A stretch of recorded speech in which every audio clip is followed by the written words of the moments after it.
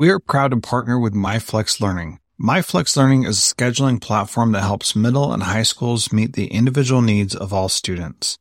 Students can easily create and manage time for flex blocks, win time, activity periods, RTI, counselor and teacher appointments, and so much more. Even my favorite, synergy time. And with its built-in accountability tool and reporting features, MyFlex Learning solves your challenges around getting kids where they need to be and understanding how flex time is spent. Make flex time work for you. Visit myflexlearning.com/BE to learn more and receive $500 off your first year. That's myflexlearning.com/BE. This B Podcast Network show is presented by iExcel.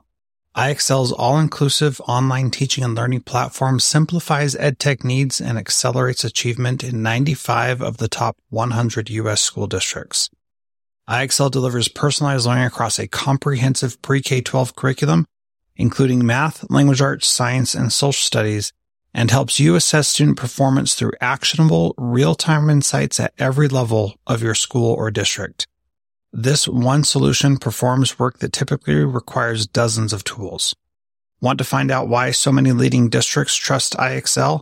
Visit iexcel.com/BE. That's iexcel.com/BE. Thank you so much for listening. I learn a ton from doing this podcast, and I know you do too. If you'd like to support me in this, you can become a patron through Patreon, and that would mean the world to me. You can support me for as little as $1 a month, but anyone who supports me for $5 a month or more will get the Transformative Principal Members Only feed, which releases the interviews as I record them rather than on a weekly schedule. If you've binge listened to any of the past episodes of this podcast, this is for you. And I know you're going to love it. So you're going to learn as quickly as I learn. And I thank you for supporting me. To become a patron, just go to transformativeprincipal.org. And on the right-hand side, there'll be a little button that says Become a Patron. You can click on that and support me. Thank you so much for your support. Transformative Principal, episode 203 with Michael Horn. Today, I'm continuing my conversation with Michael Horn, and it is great. We're going to talk about what the right kind of leadership style is, and I think there's some really good information in here, so I hope you enjoy it. And I am really grateful to have been able to talk to Michael Horn. He is inspiring and doing a lot of great things, so thank you so much for listening, and please share this with somebody who's interested in leading their school in a better way. Yeah, I just put in our little chat box there. If you still have that window open, you can click on that and see the 4-year plan that I have for my school. And I shared this with staff on one of our in-service days and talked about the ways that we're going to get there. One of the questions that they asked was, well, you put on there that we need to plan for a flexible learning block. We're supposed to start piloting that next year. What does that actually look like? And I said, I don't know. I have no idea what it looks like. And that's what we need to figure out as a team is, what does it look like for us? I know what it looked like in my last school because we did it and it was awesome and it was the best thing we ever did. But what does that actually look like for us here? And what are the things that we value? What is your advice for having those kinds of conversations where we don't know what it looks like? How do we start talking about the things that we really want to have happen? Yes, from my standpoint, I think it's to break it down a little bit, right? So I love this 4-year plan that I'm looking at right now. The way I would think about it then is really we approach it in the book Blended that we wrote from a design process. So start really thinking through, what's the problem you're trying to solve? What does success look like? What's the team of folks you need to have at the table? Presumably you've already sort of done that, right? And then really think through, what do we want that student experience to look like? And you might do it not just sort of generalized in a class, but for a particular lesson or unit, in this case in the quarter, right? You want a personalized learning aspect in one lesson or unit each quarter and prepare for a flexible learning block. Okay, so let's pick out, maybe we're working in math right now, We're going to imagine that there's a day where we're going to have students all working at different levels of their ability so that they're getting the right intervention at the right time. Okay, how do we want to choreograph that? Let's start thinking through the range of experiences we would want a student have and start to tell ourselves a narrative through that. It can be as silly as like, and then student X, jumps on magical math software that helps diagnose exactly what they need so that when they come to me as a teacher 5 minutes later, I'm ready to, walk them through the example that they need at that exact time, right? And like maybe that doesn't exist even. But at this stage, you're sort of blue skying what do you want those set of experiences and that narrative arc to look like to unleash what you're trying to accomplish. And then you can start to get, once you have that basic sense of what you want that block of time to look like, you can start to map back to, okay, what are the tools that are needed to make that actually happen? What does the classroom need to look like? What does the teacher need to be doing? What does the culture need to operate like? And so forth. And that'll, map you back a little bit from your vision. You'll sort of come back to earth a little bit as you see what's actually possible today. But then you'll have a pretty concrete notion of what you think the plan is for that, in this case, one lesson or unit, right? And then once you've done that, then figure out a place to prototype it or test it in some way to start figuring out, okay, what's right and wrong? What do I need to tweak, iterate on about this vision to make it actually actionable? And that could be as simple as, calling a school that's already done it to run it past them and see what they say to watch out for. It could be finding a place in summer school to pilot it even before the 2017-18 school year, on and on and on, right? But really treating it like a design process to break it down, I think is really important. And it does two things. Even if you sort of know the answer of where this is going to go, it's going to build really important muscles in your educators and your teachers in the building around how to innovate. And secondly, it's going to help build really important buy-in among them that this is their vision ultimately. It's not something that's been imposed on them. Yeah, well, I do feel good because I feel like that's a lot of what we've started doing. So I appreciate that. And hopefully when I'm sharing this with my teachers who are doing a book study on blended, and hopefully when I share this with them, they'll say, yes, that's what we're doing at our school. And if not, hopefully we can have more discussions to say, yes, this is what we want to do at our school. And so I want to talk a little bit more about that design process and what that actually looks like in a school, because it's difficult to have those conversations as a whole group of all the faculty members together. And you've hinted a couple times at starting with a particular department. Can you talk a little bit about how we would be organizing ourselves and grouping together to have some of those conversations, or should it be whole group? It just doesn't feel like whole group would be effective. It'd be too big and too many disparate opinions. Yeah, so I mean, the honest answer is I think you need to figure this out for your individual school, right? But I knew you were going to say that. Yeah, I just knew it. but right, because I'm the king of saying, well, one size doesn't fit all. So, but I think my advice would be you as a leadership team start and think through what are the pressing problems that have been persistent that we're trying to solve, and actually it's probably an and, right? What are the goals or opportunities that we're hoping to achieve that, we would like to be known for, or that we would like to chase for our students, right?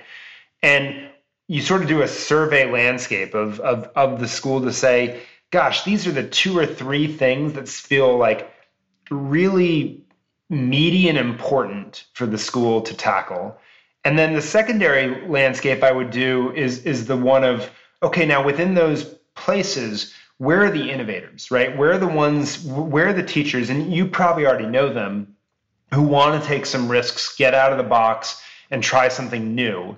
And where's the overlap of those two things? And that's probably where I would start in the journey. I think I would do a second step, which is sort of mirrors what you have here on your 4-year plan, which is, so now I've identified sort of the place where I'm going to start and the team of people I'm probably going to start with. The second thing I think I would do is sort of come up with a roadmap for how does this then scale, your hypothesis, right, at this stage, of how does this scale through the entire school over a 3 to 5 year period, just so it doesn't get stuck in pilot initiative, because sometimes in the middle of running something that takes so much energy when it's new that you forget to plan for the next year. And so this sort of creates a bigger arc to it so that you know where you're going. Last thing I would say is I do think you want the whole group of teachers together after you sort of hatch this initial plan, right? I do think you want to bring the whole staff together and inspire them, right? And really help them see like, this is what we're trying to do. This is why we're trying to do it. But we also know that we don't have all the answers and there's going to be some mistakes along the way. So we're going to start small and we're going to grow over time. And this is sort of the plan that we're thinking about.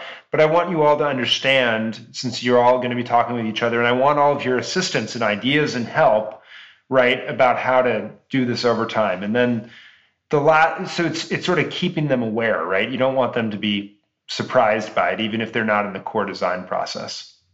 I really like that approach and think that the easy part is identifying who's willing to go forward. The challenging part is measuring how much information you give so that you don't scare people away, but that you do inspire. So that was one thing that I really struggled with was, do I put year 4 on this? Sure. And year 4 is, and if you listened to my podcast a couple of weeks ago, that was Enjoy the Journey, where I did this whole PowerPoint and my thought process with it. I really struggled on deciding whether or not I put in the 4th year, because it's so scary and so out there that some people are like, gosh, I do not want to be part of that at all, and so I had teachers after I put that on there, and just for those who are listening, it says no bell schedule, student driven, standards based lessons delivered based on data, student need, and preference. And then I've got an example video in there that I linked to from Dysart in, I think, Ohio or Illinois or somewhere out there. I could be wrong. I don't really know exactly where it is, but when I put that on there, a couple of my teachers came and said, I'm just going to ignore the 4th year because that looks too scary to me and I can't wrap my head around that just yet. And so I hope that most of my teachers walked away feeling inspired with that and not scared of it. And so finding that balancing act of inspiring versus frightening is important. What are some of your advice for dealing with that? Yeah, I think it's a really good question. So there's a framework or theory we use in Disrupting Class, which basically says in any organization, understanding the tools of change that you use is really important. So just to set us up, before I talk about the theory, you'll often see battles in various articles or journals about what the right leadership style, if you will, is, and sometimes people will say full transparency, see these case studies where it works, or Jim Collins will say, humility is the way to go, and having not a charismatic leader is important. And then like you look over the Wall Street Journal and you read about the success of Steve Jobs, who was definitely not humble and was definitely very charismatic. And you sort of say, well, like, what's the right way to go forward? And our best sense of it is that it depends upon the circumstance you're in as an organization. And the way we like to diagnose it is to say, on the x-axis, chart how much agreement there is among your team on how the world works. So basically what steps will lead to what outcomes. And then on the y-axis, chart how much agreement there is on the goals. So basically what you want as an organization. And based on what quadrant you are in against those 2 dimensions will help you understand what tools are available to you. So just by way of example, if you're in a quadrant where there's high agreement over how you'd like the goals that you have for the organization, what you want to achieve together, but there's very low agreement on what steps will lead to those goals, then the tools of leadership, vision, charisma, things of that nature, we've found to be highly effective. If, on the other hand, you're in the world that's maybe more technocratic, there's very little agreement on the goals and outcomes that you want, but there's a lot of agreement on sort of cause and effect, then we say tools of managers, managerial tools of measurement and things like that are far more effective than visionary statements, which will just sort of lead to eye rolling.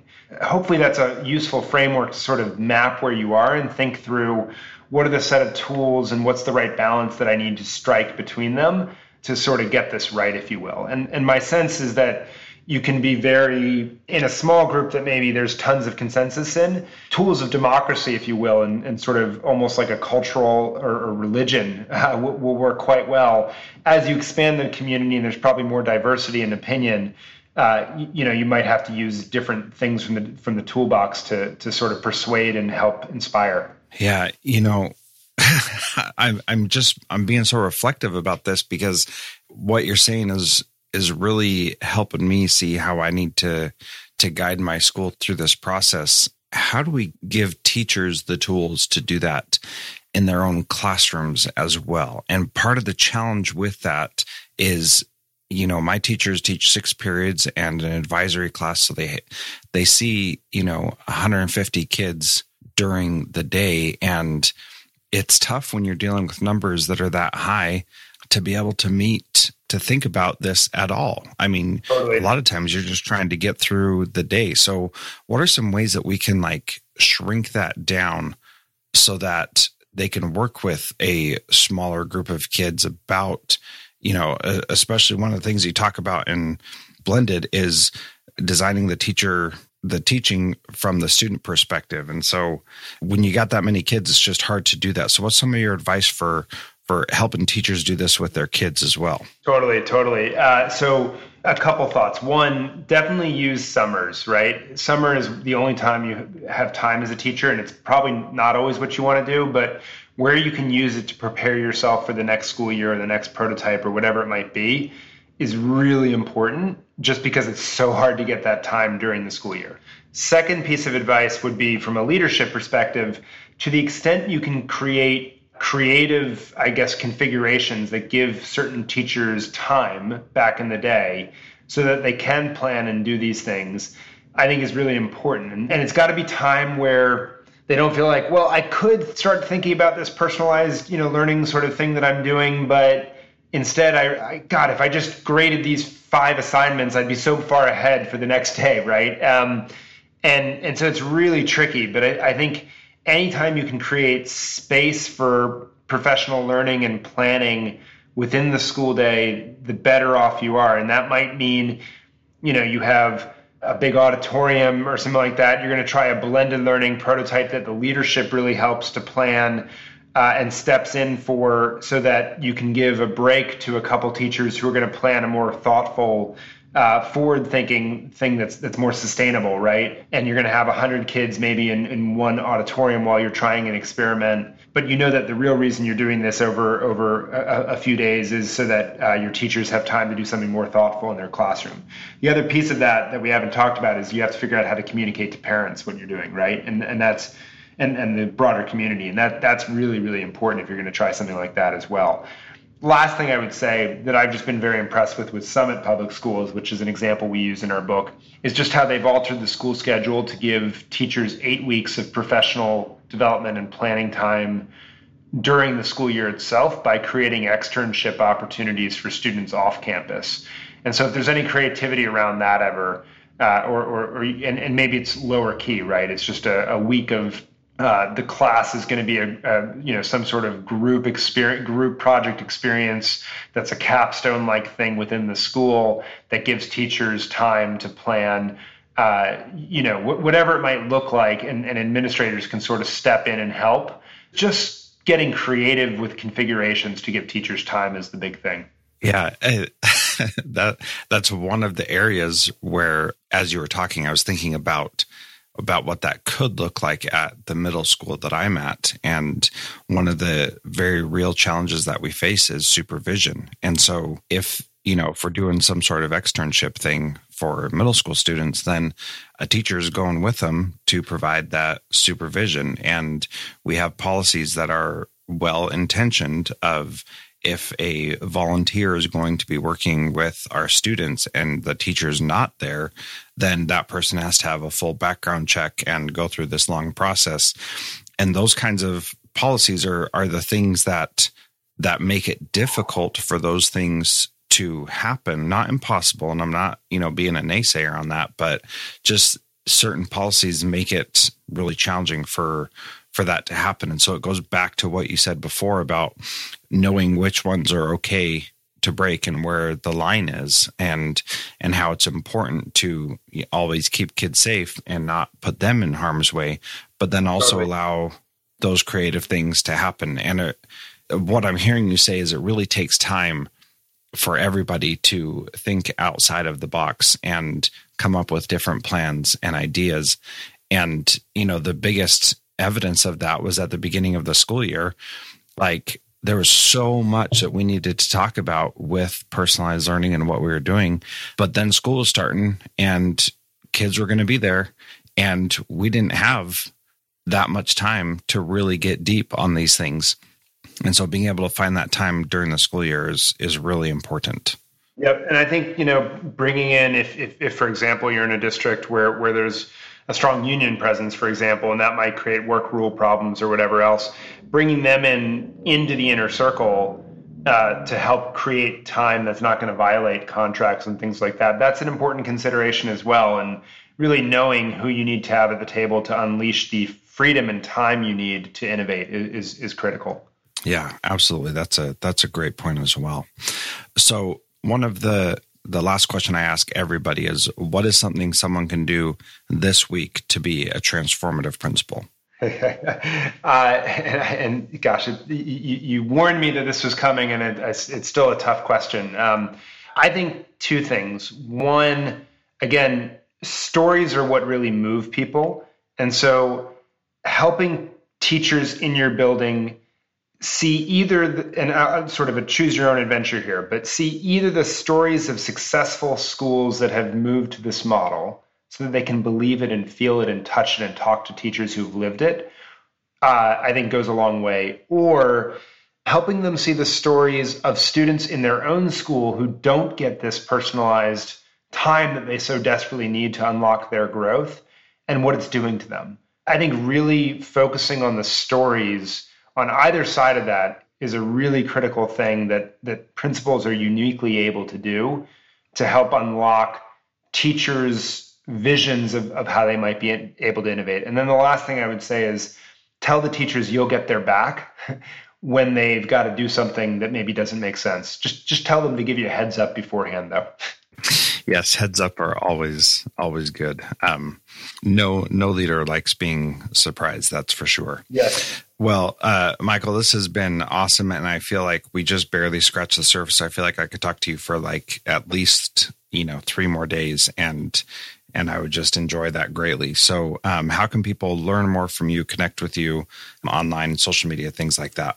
Well, first, let me say I appreciate that, and I can't believe 45 minutes went by like a blink of an eye either. So on my part, I've greatly enjoyed it, and questions are always the thing that unlocks learning. So thank you to you for that.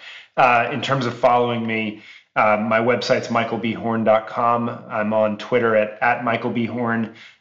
You can find me on LinkedIn as well. And those are probably the best channels to sort of stay up to date with what I'm publishing and doing, and spending time, still publish at Forbes.com and EdSurge in addition to the Christensen Institute. Awesome. Well, thank you again so much for being part of Transformative Principal. My pleasure, and thank you. Well, that was a great interview with Michael Horn. I hope you really enjoyed it. I know I did. He said stories are what really move people, and that is definitely true. So I hope that you can find some good stories to share to help move your school forward. And thank you so much for listening to Transformative Principal. Transformative Principal is a proud member of the Education Podcast Network. Podcasts for educators by educators. Visit edupodcastnetwork.com for more great podcasts.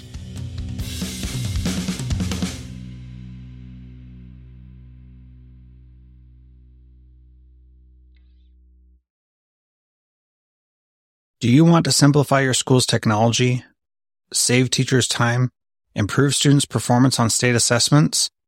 You can do it all, but don't waste another minute. Head straight to ixl.com/BE to learn how IXL's research-proven teaching and learning platform can help you achieve all these goals.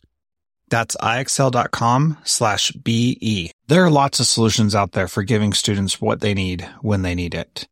But when do they actually do all of those things? You need flexible time. When added into your master schedule, FlexTime enables students to get extra help or intervention meet with teachers, make up work, get physical exercise, and try new enrichment offerings. If you're thinking of giving it a try, check out MyFlex Learning, which unlocks the benefits of flexible time without all the headaches you get with it usually. Its intuitive design and SIS integration makes implementation and training a breeze. Make your flex time work for you. Visit myflexlearning.com/BE to learn more and receive $500 off your first year. That's myflexlearning.com/BE.